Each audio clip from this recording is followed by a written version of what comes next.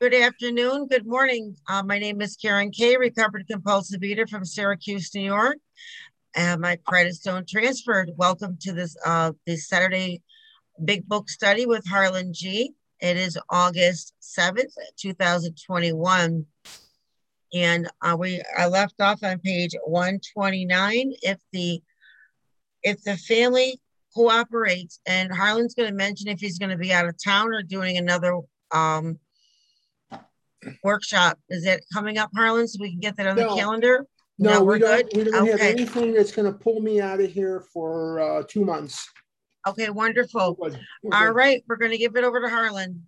Thank you so much, Karen. I really appreciate your service, and I appreciate all the people whose service makes this meeting possible. I cannot begin to tell you how much I appreciate this. It is a beautiful Saturday here in Arizona. If you like very hot weather, or it's not really that hot, but it's hot enough. It'll be about 106 today. But I hope it's beautiful where you are or whatever you're doing, whether you're listening to this as we're doing it or you're listening to this on a podcast.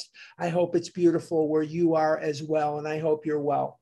It is, as Karen said, August the 7th, 2021, and we're deep into the chapter to study the family afterward.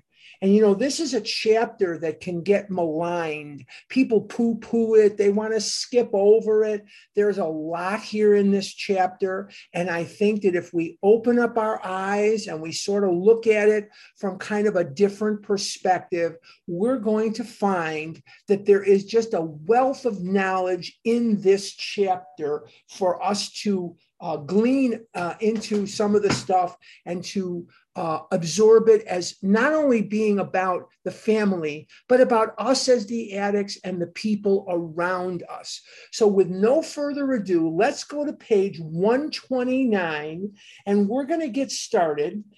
And we're on the paragraph that starts, if the family cooperates. If the family cooperates, dad, now when they say dad, they're talking about the alcoholic. What I do when I look at this is I say me, the addict. That's all I do. We'll soon see he is suffering from a distortion of values. Now let's stop right there and let's not go any further than that, because we have been talking about dad thinking he's got the answer and you better get dad's brand of spirituality or else.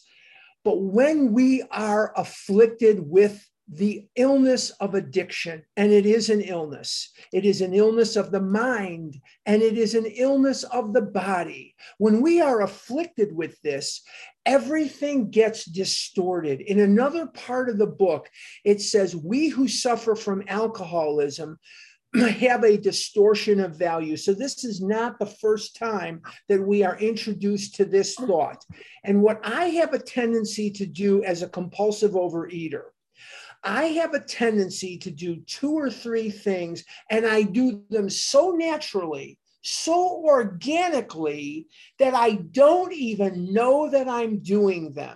Here are the 3 things that I do on a regular basis that I have to work at to undo. The first thing that I do is I catastrophize. I catastrophize everything. If somebody tells me that the pen fell, right away, that's equal to me having some serious illness, or, oh my God, chicken, remember the story of Chicken Little when we were kids? Chicken Little, the sky is falling, the sky is falling. I have a tendency, and I know I'm probably the only one, but I have a tendency to catastrophize. And my sponsor has to remind me all the time, I have a roof over my head, thank you, God. I have enough food in the refrigerator to carry me through, thank you, God. I have clothes on my back. I got Bert and Ernie here to keep me company. I've got 104 of you so far to keep me company. I'm doing okay. I'm breathing, I'm living, I'm doing fine. So the first thing I do is I catastrophize. And there's 2 other things that I have a tendency to do. When he talks about the distortion of values, he is talking about me. How in the heck did he know in 1939, April the 10th, 1939, that I was going to be born in May of 1954? I don't know how they knew it, but they seem to, because here are the other two things that I do. I make mountains out of molehills, and I make molehills out of mountains. When I was 335 pounds in high school, when I was 500 pounds as a sophomore in college, when I was 600 pounds as a graduate of college, when I was 700 pounds, when I had never been on a date and I was 35 years old, when I would go out of the house and people would laugh at me, and I broke furniture, I broke chairs, I broke sofas, I broke a waterbed, I got stuck in cars. This minimized in my mind as being serious. And here's the saddest thing. I'm so good at making molehills out of mountains that I would often eat right after something really embarrassing would happen. Do you remember I've told you the story before? I've told you this story. I'm going to tell you this again. In 1971, I was a junior at Mather High School in Chicago, and I broke my ankle. And my mom took me to Edgewater Hospital, which isn't there anymore. Now I think it's condos. But anyway, if you've seen the movie Backdraft, they filmed some of it at Edgewater Hospital there. But anyway, that aside, I went to Edgewater Hospital, and Dr. Bernstein, Max Bernstein, he's been dead for many, many years, Dr. Bernstein, but he was my doctor, and he used to scream and holler at me, and he would scream and holler at my mother and scream at my father about how fat I was. He looked over his glasses. He had those like granny glasses that were real popular at the end of the 60s. If you've seen pictures, he had these little granny glasses. Okay. And he looked over the top of the granny glasses. My mother's name was Virginia. My mother's name was Virginia. You don't hear that name too much anymore, Virginia. I don't think I only know one Virginia in my life that's still alive. You don't hear that name much. But anyway, he looked over the glasses and he was casting my ankle. And now the doctors don't cast you. Now the nurses do, or nurses' aides do. But at that time, doctors did the casting. So anyway, he's casting up my ankle and he's screaming at my mother. And he says, he isn't going to live to see 30 years of age. He is 300 pounds. He is 17 years old. I just turned 17. I turned 17 in May. This was June or late May of 71. I just turned 17. What did me and my mother do on the way home from the hospital? We went to the ice cream shop and ate ice cream. And while we were eating ice cream, we took a vow to each other that tomorrow we were going to go on our diets. Tomorrow, everything was going to be different. Tomorrow never came. Never came. So I catastrophize. That's a distortion of values. Not everything that happens is bad. Not everything that happens is horrible, but that's where my mind goes. I make mountains out of molehills, and I make molehills out of mountains. Many, many hundreds of times, thousands of times. Things which could have gotten my attention, that were probably red flags from God.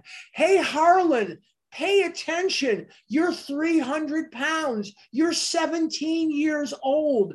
Stop the madness. You've got an overhanging stomach and you're still in high school. You've been emasculated physically and emotionally, and you're still in high school. You are the only kid in the school that has a size 50-inch waist, 48, 50-inch waist. There are teachers and students in this high school, and nobody has the size of clothes you have. I minimize that. I make molehills of mountains and mountains of molehills. So when he talks about this distortion of values, there's a deeper meaning to it.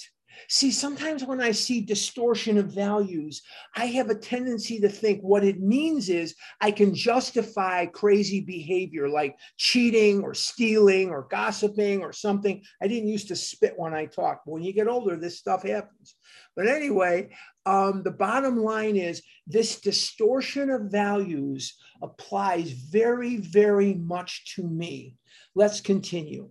He will perceive that his spiritual growth is lopsided.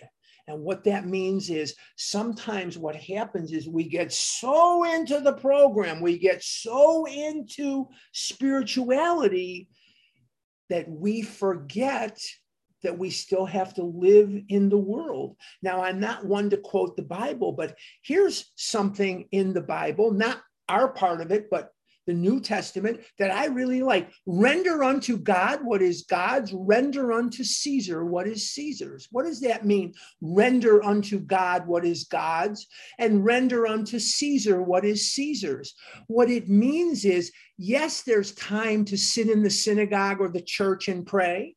Yes, there are times to study Bible. Yes, there are times to engage in religious or spiritual practices, go to a meeting and so on. But when it says render unto Caesar what is Caesar's, what they're talking about there is you have to live your life.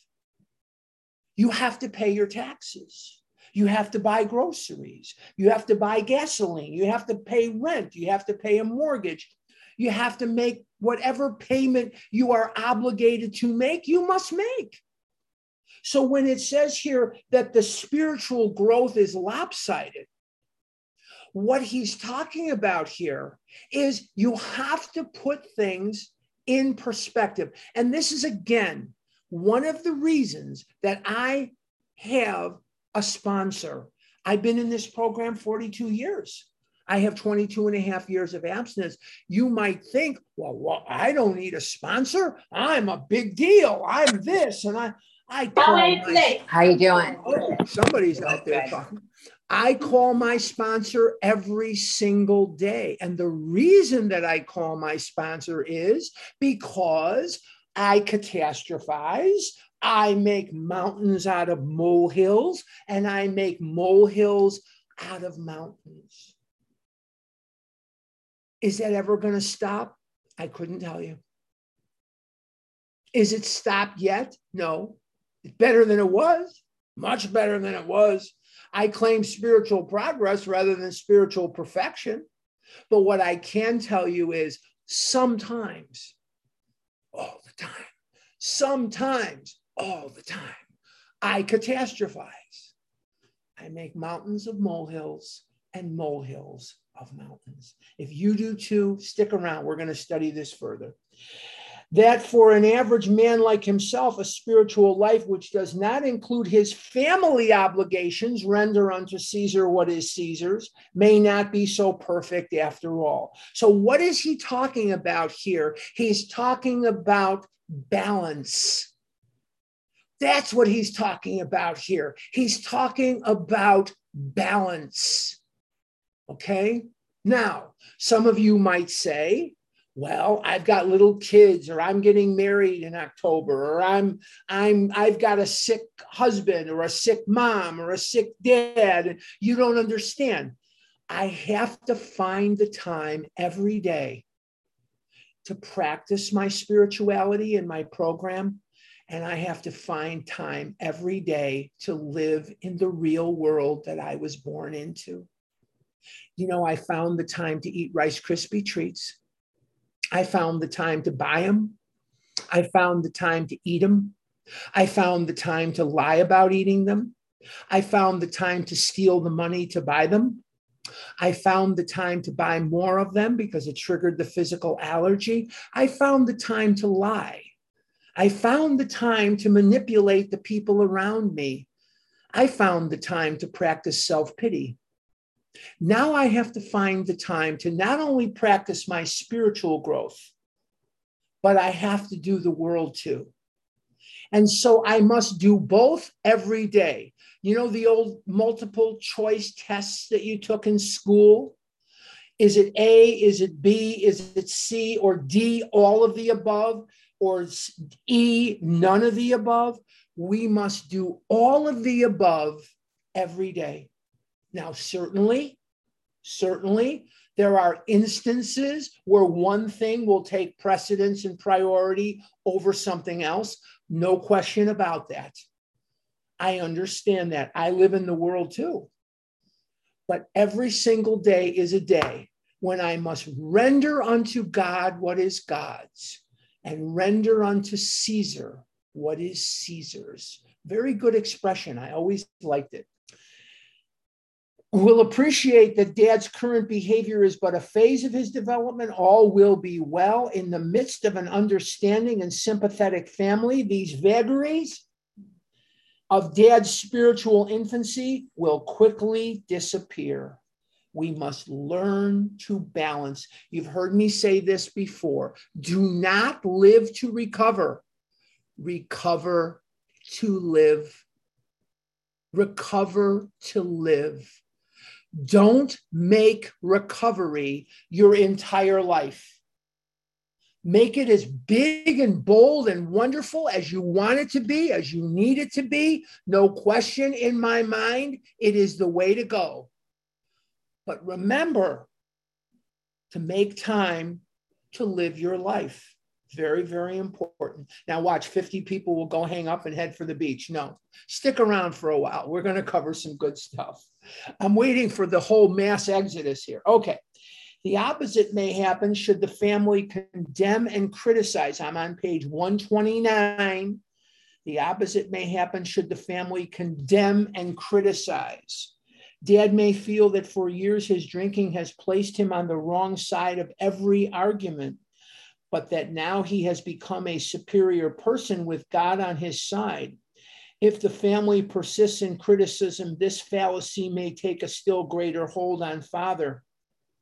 Instead of treating the family as he should, he may retreat further into himself and feel he has spiritual justification for so doing. There's another grave danger too. It's not just the criticism that we face from others. It's often the criticism that I face from myself. I doubt that any of you are as critical of me as I am of myself. I often am unrealistic in my perfectionism. I am unrealistic in my expectations, or sometimes I'm not hard enough on myself. Sometimes I let things slide. Remember, I make mountains of molehills and molehills of mountains. So sometimes I need to step it up. This place, this house that I live in, it needs my attention. And I'm going to do this, and I want to watch the Cub game, and I'm going to go to lunch when this is over at Peter Jungle in Scottsdale. Anybody that wants to join me, you're more than welcome to join me. We're in Scottsdale at 74th and Shea. You're welcome to come and join me. But the bottom line is still this. I need to clean my house. I need to do this. I need to do that.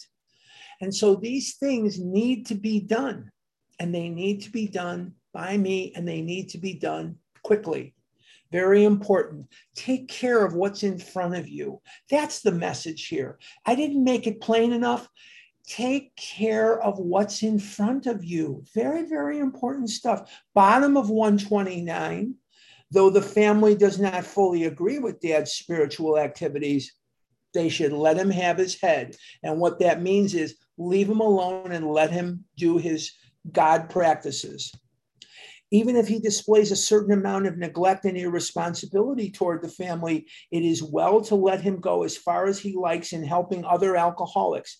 During those first days of convalescence, this will do more to ensure his sobriety than anything else. And once again, we as the addict, we as the addicted people, we must remember that without abstinence, without recovery, we have nothing to give to anybody. We have nothing to give. And what is the best way to ensure your recovery when all other measures fail? Work with another alcoholic will save the day. when all other measures fail. That's from Bill's story on page 15. Bill found that when all other measures failed, work with another alcoholic will save the day. Though top of 130, some of his manifestations are alarming and disagreeable, we think Dad will be on a firmer foundation than the man who is placing business or professional success ahead of spiritual development. Don't let your spiritual development go to the background, and don't let your business go to the background. Once again, what's the word that he's talking about here without ever saying the word? Balance. You got to balance out your life. And that's often so hard for us because we doubt the decisions we often make. We sometimes will make the decision to go east or west, and then we just question ourselves and question ourselves. And what happens a lot of times is that's why we love people pleasing so much. And that's in my first marriage, or my only marriage so far. What would happen?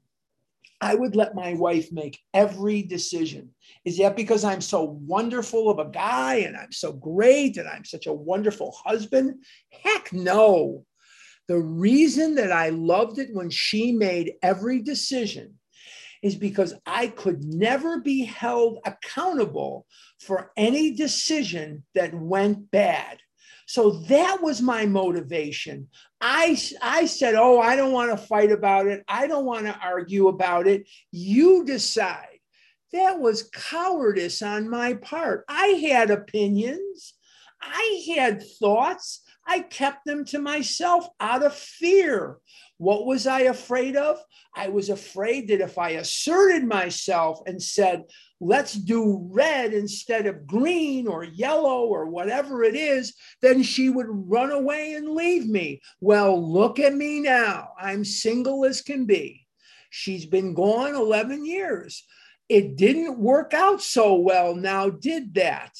So we have a situation where what we're being told to do is to balance. And then it says he will be less likely to drink again, and anything is preferable to that.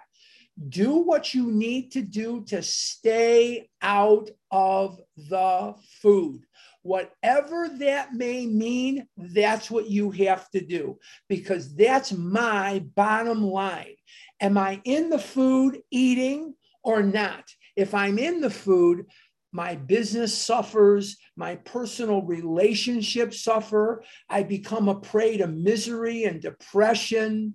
I start becoming a Baylor fan, and those fans at Baylor are completely out of control since they won the NCAA basketball title. Now these fans are completely crazy. They've gone insane. But the bottom line is, if I am true to myself, I know that abstinence must come first, but I also have to balance life out. Let's continue. We're on 130, first full paragraph. Those of us who have spent much time in the world of spiritual make-believe, we're going to come back to that, have eventually seen the childishness of it. This dream world has been replaced by a great sense of purpose, accompanied by a growing consciousness of the power of God in our lives. We have come to believe he would like us to keep our heads in the clouds with him, but that our feet ought to be firmly planted on earth. That is where our fellow travelers are, and that is where our work must be done. These are the realities for us. We have found nothing incompatible between a powerful spiritual experience and a life of sane and happy uselessness. What's he talking about there? You know, when I was a little boy, a young boy, this is what was told to me by everyone that I knew, be they 8 or 80, male, female, whatever it is they were, this is what they told me. Lose weight and everything will be okay. Everything will be okay. The world will bow at your feet. They didn't tell me that, but that was the message that I received. I lost weight here and there as a child. I started dieting when I was about 6. I went on my first diet. I was probably 5 or 6 years old at the time. I tried not to eat a candy bar. You know, those when they have like bands or school projects and they have those big candy bars. At the time, they were $1, which was like a candy bar was 5 cents. And these were $1. And they came in that white paper wrapping. And I tried not to eat it. And that lasted about 14 seconds. I couldn't do it. And I ate that damn candy bar. And I triggered the allergy and I was off to the races. That was the first time I tried to use my willpower not to eat something. It did not work then. It won't work now. Now, here is what the lie is that he's talking about here. And he talks about this dream world. What are we talking about? A dream world. The dream world is if dad gets sober, everything is going to be okay. Now, there's an old expression in Alcoholics Anonymous. And the old expression is, you sober up a horse thief, now you got a sober horse thief. No matter what problems I had before I lost the weight, I still had. Maybe I didn't have a size 80 waist. Maybe I didn't need a size 7 extra large shirt or an 8 extra large shirt. But everything about my life was still the same. The girl that didn't like me back still didn't. The sports teams that I rooted for still didn't win. The people that I wanted to like me, some of them still didn't. So you get the picture. And when he's talking about this dream world has been replaced by a great sense of purpose, what is the purpose? Page 77 of the big book of Alcoholics Anonymous. If you are on Vision, we're going to read that on Monday. It's going to be the very first sentence we read. It says on page 77 of the big book of Alcoholics Anonymous, it says, our real purpose is to fit ourselves to be of maximum service to God and the people about us. I have a sense today of the purpose of my life.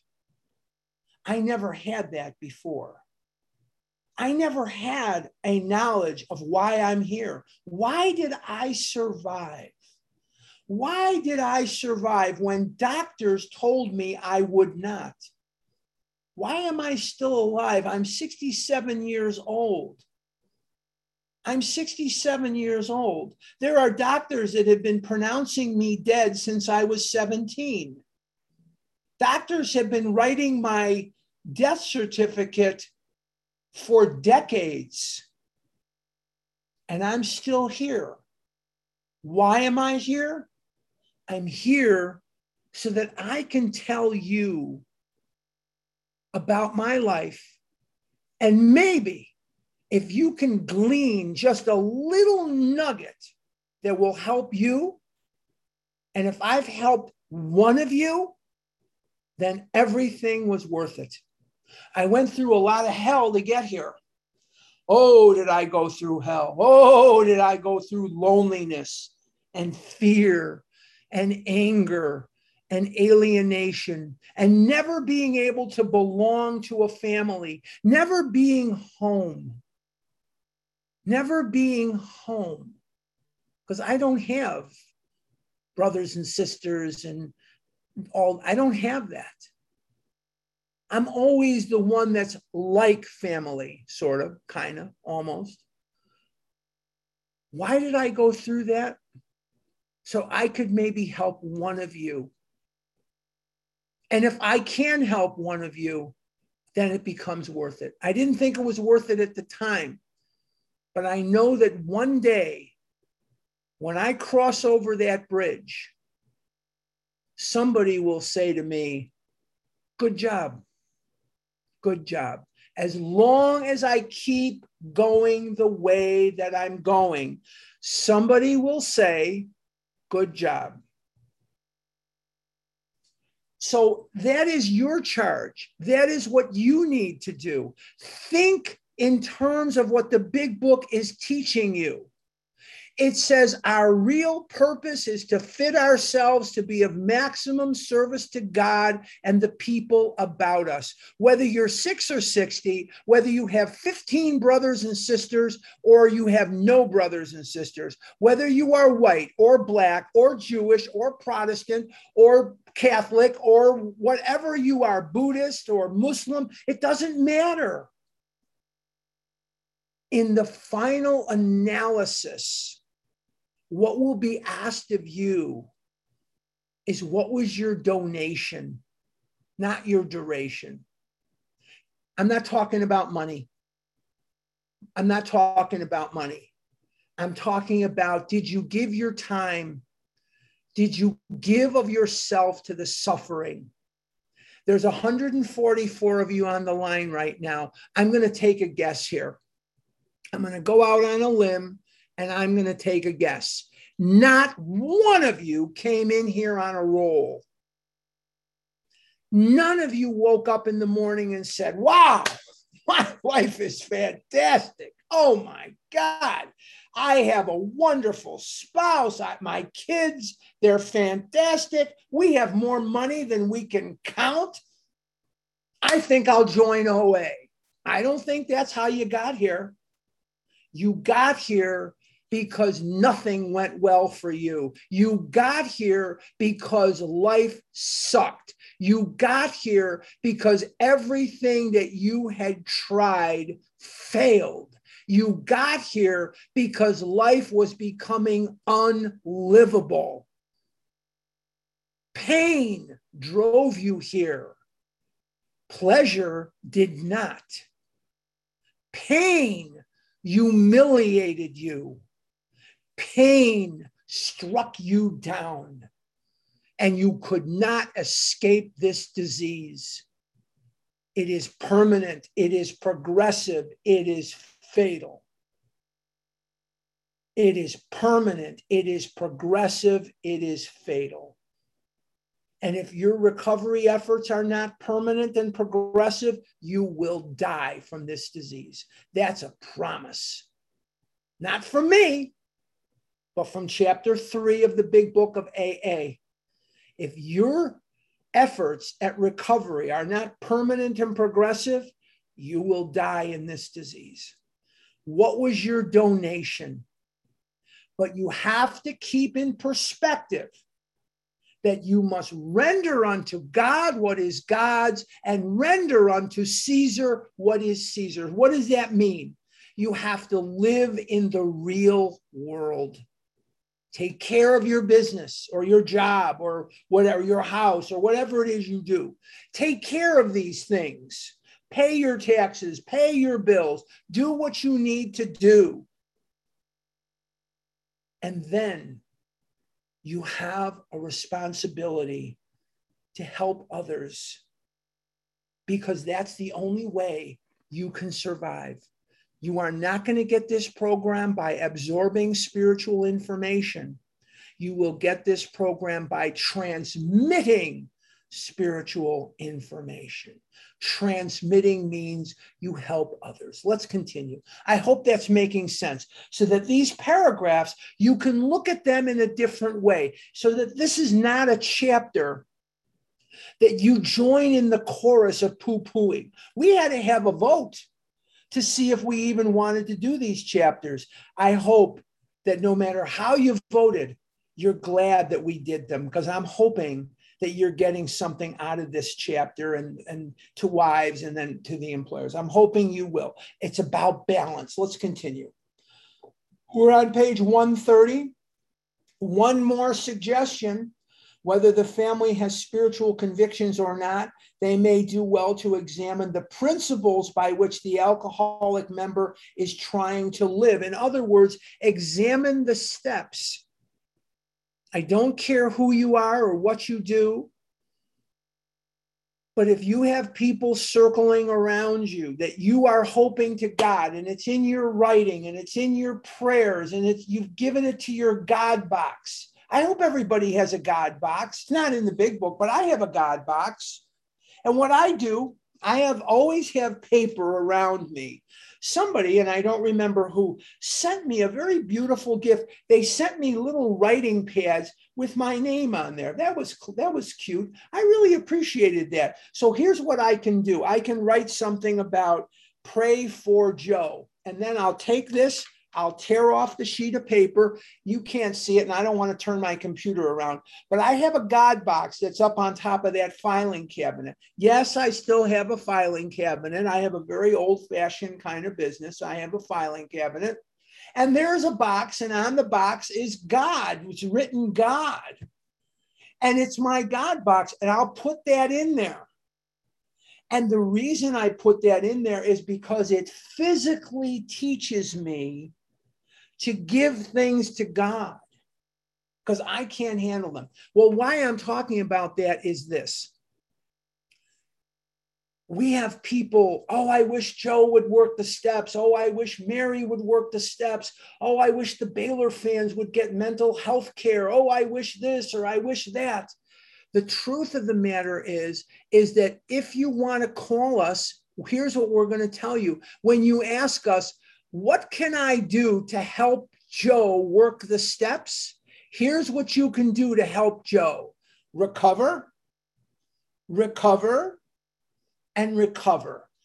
You help Joe, Sam, Mary, Cindy, whatever, whoever.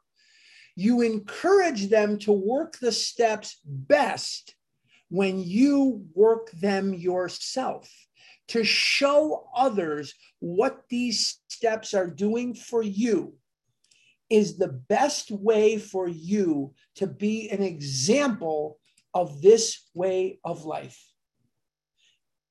Frothy emotional appeal seldom suffices. So in other words, what is frothy emotional appeal? Frothy means it lacks substance. Think of the foam of a beer. When I was a vendor at Wrigley Field and White Sox Park and Soldier Field, we didn't sell beer at Soldier Field then, but at Sox Park and Cubs Park, we used to sell beer. And some guys would say, put a big head on my beer. And some guys would say, don't put a big head on my beer. So you have to pour a little differently so that there is either a big one or not much of one at all. And then they would, appreciate it. And sometimes they would show their appreciation with a tip. But that's no substance. Frothy emotional appeal sometimes seldom suffices. Show them what this program is doing for you. Don't talk to them so much about it. Show them. Show them how you live. Show them how you eat. Show them how your life is better because of this program. What's the best teacher in the world? A good example. A good example. There's a business leader. He wrote a book. One of the first lines of the book is what the world needs now is not more managers. It needs more examples to follow. It needs better examples to follow. Very, very interesting line of the book. Let's continue. They can hardly fail to approve these simple principles, though the head of the house still fails, somewhat in practicing them. Nothing will help the man who is off on a spiritual tangent so much as the wife who adopts a sane spiritual program, making better practical use of it. When the family starts adopting these steps, it elevates everybody. It elevates everybody. But you can't control who's going to work this and who's not. Stop trying to control the things you cannot control. Let's continue. I'm at the bottom of 130.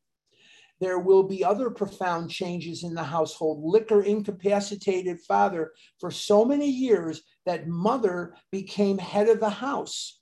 She met these responsibilities gallantly. By force or circumstances, she was often obliged to treat father as a sick or wayward child. Even when he wanted to assert himself, he could not, for his drinking placed him constantly in the wrong. When you're using when you're using food, you don't think of yourself as being drunk. Some of you are alcoholics and some of you are drug addicts, and you became compulsive overeaters first, or you noticed there was a problem afterwards. I don't know. I don't know the order of your dissension. But here's what I can tell you. We hear people saying, oh, you can work the steps while you're eating. False. That flies in the face of everything Dr. Silkworth has ever said. 3 times in the doctor's opinion, what does Dr. Silkworth tell you? Put down the food. Put it down. Stop. The only remedy we have to suggest is entire abstinence. And he says that 3 times in different ways. But what is one of the reasons that we have to put the food down? Is it just because it keeps triggering the physical allergy? That's part of it. But what we don't realize is when we're in the food, we're altered. We're not really there. We don't think of ourselves as being drunk. We maybe don't think of ourselves as being altered. I mean, what is a Chunky Bar? World's finest. Those were those chocolates. World's finest, those candy bars. Sorry, that's how my brain works. World's finest were those big chocolate bars that they used to sell like for the schools. Anyway, sorry, that's how my brain works. I wish it was different too. It's not. Okay, now, we don't think of Milk Duds as being mind altering, but for us, they are. For a normal person, no. We're getting an effect from that food, and that effect changes our perception of reality. It doesn't do that for normal people. Bert and Ernie sitting right here beside me, when Bert and Ernie eat Frosted Flakes, or they eat Milk Duds, or they eat whatever they eat, Doritos, whatever they eat a few and they're good. They're done. I've watched them do it. They live here with me. I've watched them do it. And Bert and Ernie have a normal relationship with food. I don't. Milk Duds instantly changes my perception of reality. And it doesn't heighten my perception of reality. It alters it so that I will catastrophize, make mountains of molehills and molehills of mountains. That's why this chapter is so important. Let's continue. I'm at the top of 131. Mother made all the plans and gave directions. When sober, father usually obeyed. Thus, mother, through no fault of her own, became accustomed to wearing the family trousers. Father, coming suddenly to life again, often begins to assert himself. This means trouble unless the family watches for these tendencies in each other and comes to a friendly agreement about them. And so all of a sudden, the addict, whether it's father, mother, the dog, the cat, or the parakeet, I don't care who it is, whatever, the addict all of a sudden has a short burst of abstinence. Now they want to reassert themselves in the family hierarchy. And this is going to create problems. We have to have a clear understanding that we were on the sidelines, not because other people pushed us out.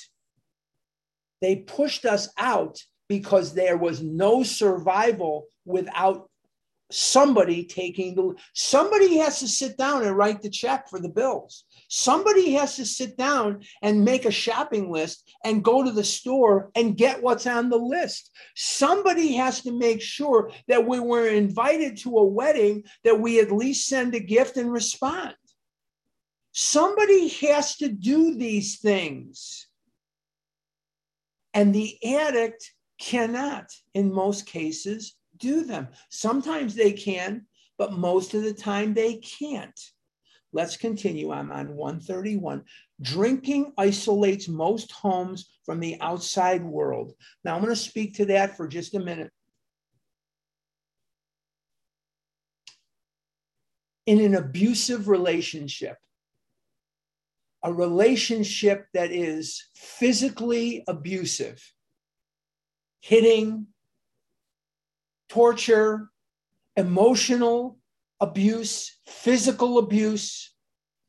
What is the very first thing that the abuser does to the abused. They separate them from their support system. They start complaining that they don't like your brother. They don't like your sister. They don't like when your family comes over so often.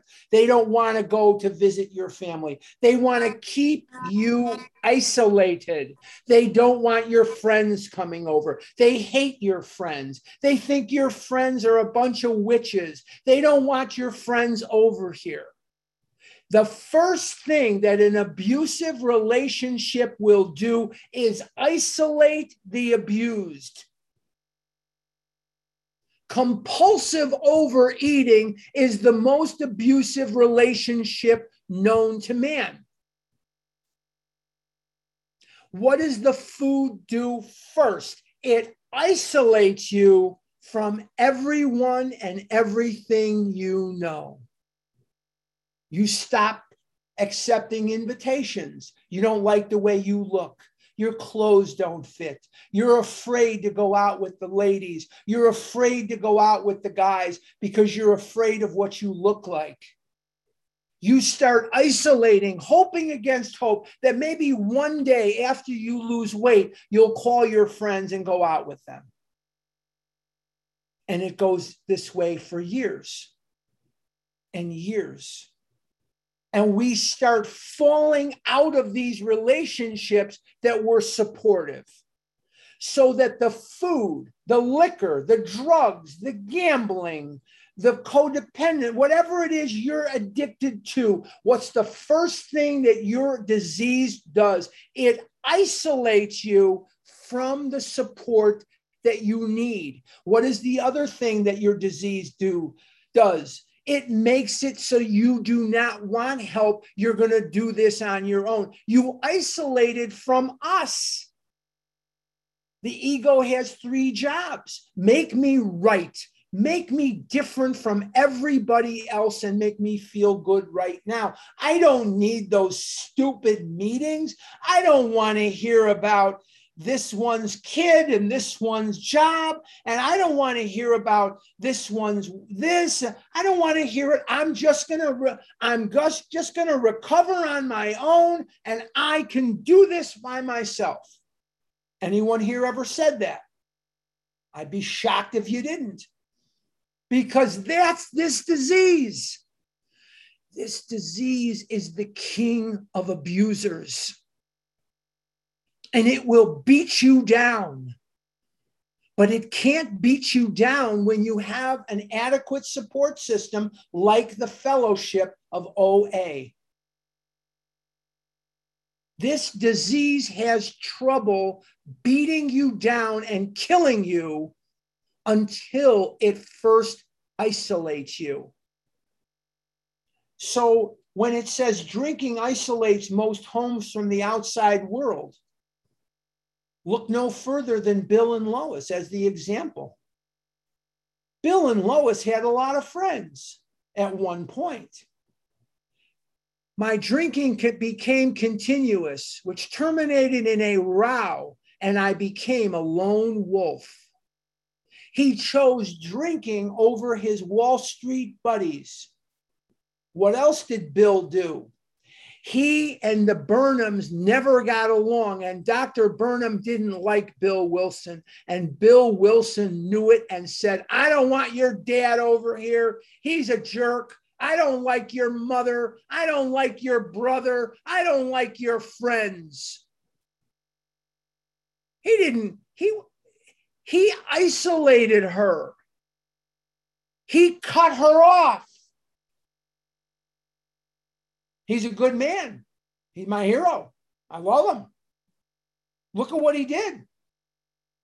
But he isolated her, effectively isolated her from her support because they kept telling her to leave his drunk ass. Dr. Burnham begged his daughter, leave this drunk guy. You're better than this. You could get a husband that's not drunk. And she said, nothing doing. I love Bill and Bill loves me. This disease will cut you off. And it tries to cut you off from us. See this phone over here? My phone? Who the hell's calling me now? Oh, okay.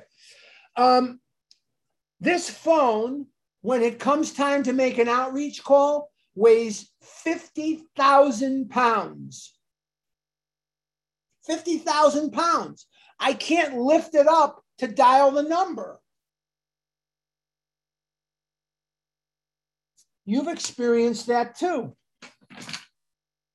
Remember that we have to work against the enormous action of the disease. You see, again and again, I'm going to tell you this. This disease does not just make you fat or make you thin.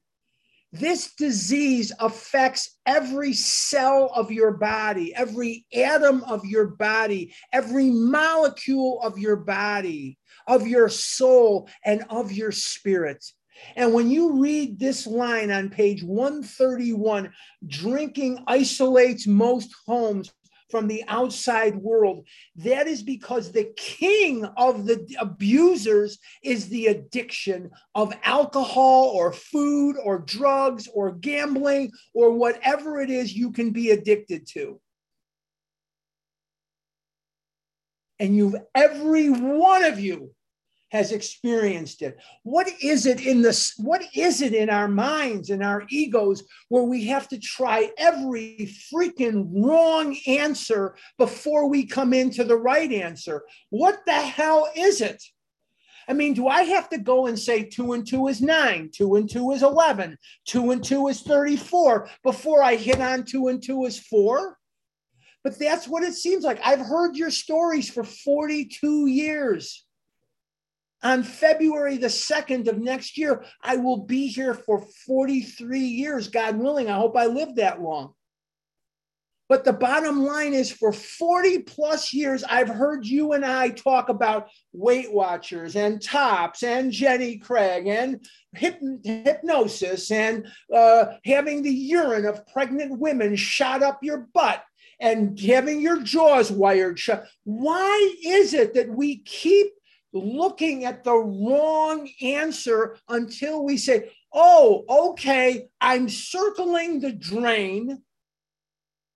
I'm circling the drain. I haven't got a piece of clothing that fits me. I haven't got a piece of clothing that makes me look reasonably okay. I guess I'll give OA a try. Because drinking isolates most homes from the outside world. Remember, guys, this is a textbook. This is not a storybook. It's not the story of a guy where drinking isolated him. It's a textbook, and it says drinking isolates most homes from the outside world. So does food. So does drugs. When I tell you that this disease is permanent, progressive, and fatal, I'm not just talking about a unilateral disease that makes you, it can't be 6 minutes to the hour. No way is it 6 minutes to the hour. Oh my God. Sorry. Anyway, this is how the disease kills you. It cuts you out, it cuts you down, and it makes you feel like death is a step up from where you are. The last time I ate pizza, 1979, a day or two before the first meeting I ever went to. Actually, I've had it since then in two of my relapses. That's not true. But this is one time when I ate pizza. Somebody asked me very casually, do you want to die or do you want to live? And I said, I'd rather die. I'd rather die. I couldn't see the trees through the forest. That's what this disease does to you. This line is so important that I hope that you will highlight this sentence and underline this sentence. And I hope that you will remember this sentence. And the way to remember this sentence is to teach it to others incessantly. Page 131, drinking isolates most homes from the outside world. Father may have laid aside for years all normal activities, clubs, civic duty, sports. When he renews interest in such things, a feeling of jealousy may arise. The family may feel they hold a mortgage on dad, so big that no equity should be left for outsiders. Instead of developing new channels of activity for themselves, mother and children demand that he stay home and make up the deficiency. In other words, he hasn't been behaving the way we want him to. Now he's going to, damn it. And how many of us have been guilty of that? Now that we've lost the weight, you're going to do what I want you to do. You're going to stick to my script. Selfishness. Selfishness, the script. Self-seeking, manipulation. Self-seeking, selfishness, self-centeredness. This we think is the root of our troubles, driven by 100 forms of fear, self-delusion. We step on the toes of others and they retaliate. Chapter 5. Chapter 5. We want everybody to stick to our script. Selfishness, self-centeredness, ego. This we think is the root of our troubles. Doesn't say food and liquor are the root of our troubles. It says selfishness, self-seeking, selfishness. This we think is the root of our troubles. And what happens when people don't stick to our script, including God, eating becomes a step up from where we are because we can't tolerate that feeling that life just didn't go our way. We can't tolerate that feeling. And so we say, F it, I'm just going to eat. And we eat. And for about 9 seconds, the world is a beautiful place.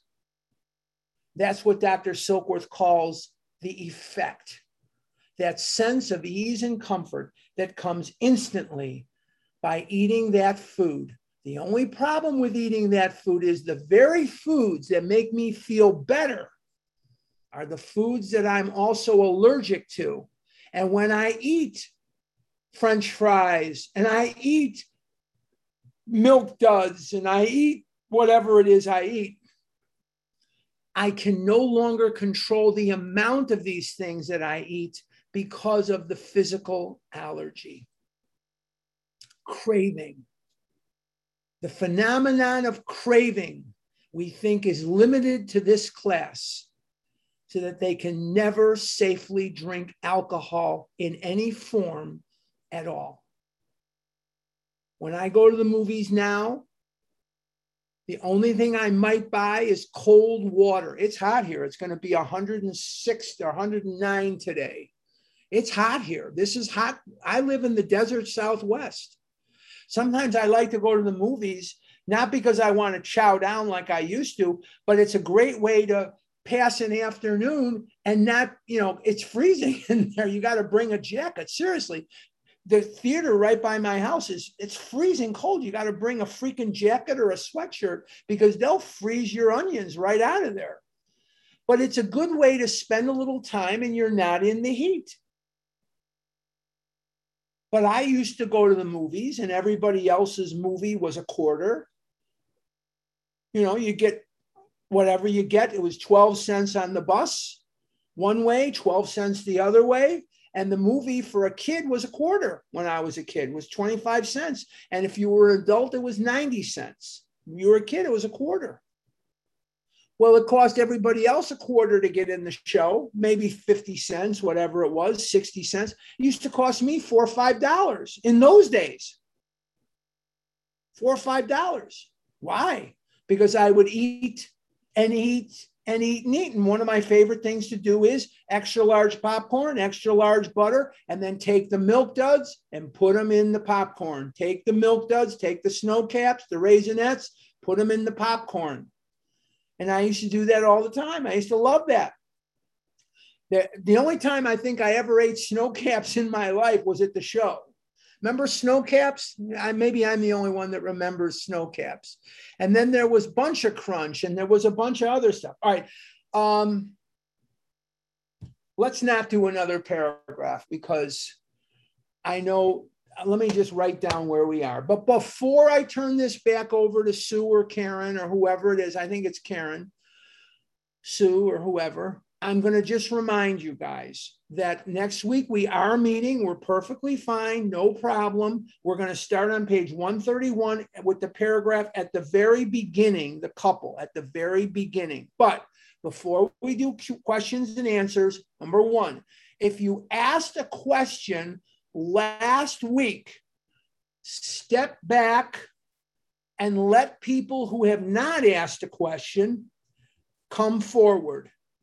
So if they are done and there are no more questions, then you can step forward and ask one. But there's two kinds of questions I cannot tolerate, or not, I can tolerate them. I can't answer them. Number one is your food questions. I am 67 years old. My food plan and your food plan is probably very different. Number two, no math. Oh, no math questions. When I hear X and Y and angle C, my brain just goes cuckoo, cuckoo, cuckoo. So I can't possibly answer those math questions that you may have. The only way that I passed algebra was my mother and I made Mrs. Leonard a deal that I would not take any more math beyond what I was required to take. And I stuck to that deal. I never signed up for a math class I didn't absolutely have to take. And she passed me with a D. And I am forever grateful to her munificence. Okay, now I'm going to turn it over to Karen or Sue. I don't know who. I'll be. This is Sue. I'll be handling the Q&A, Harlan, and thank you again so much. I don't know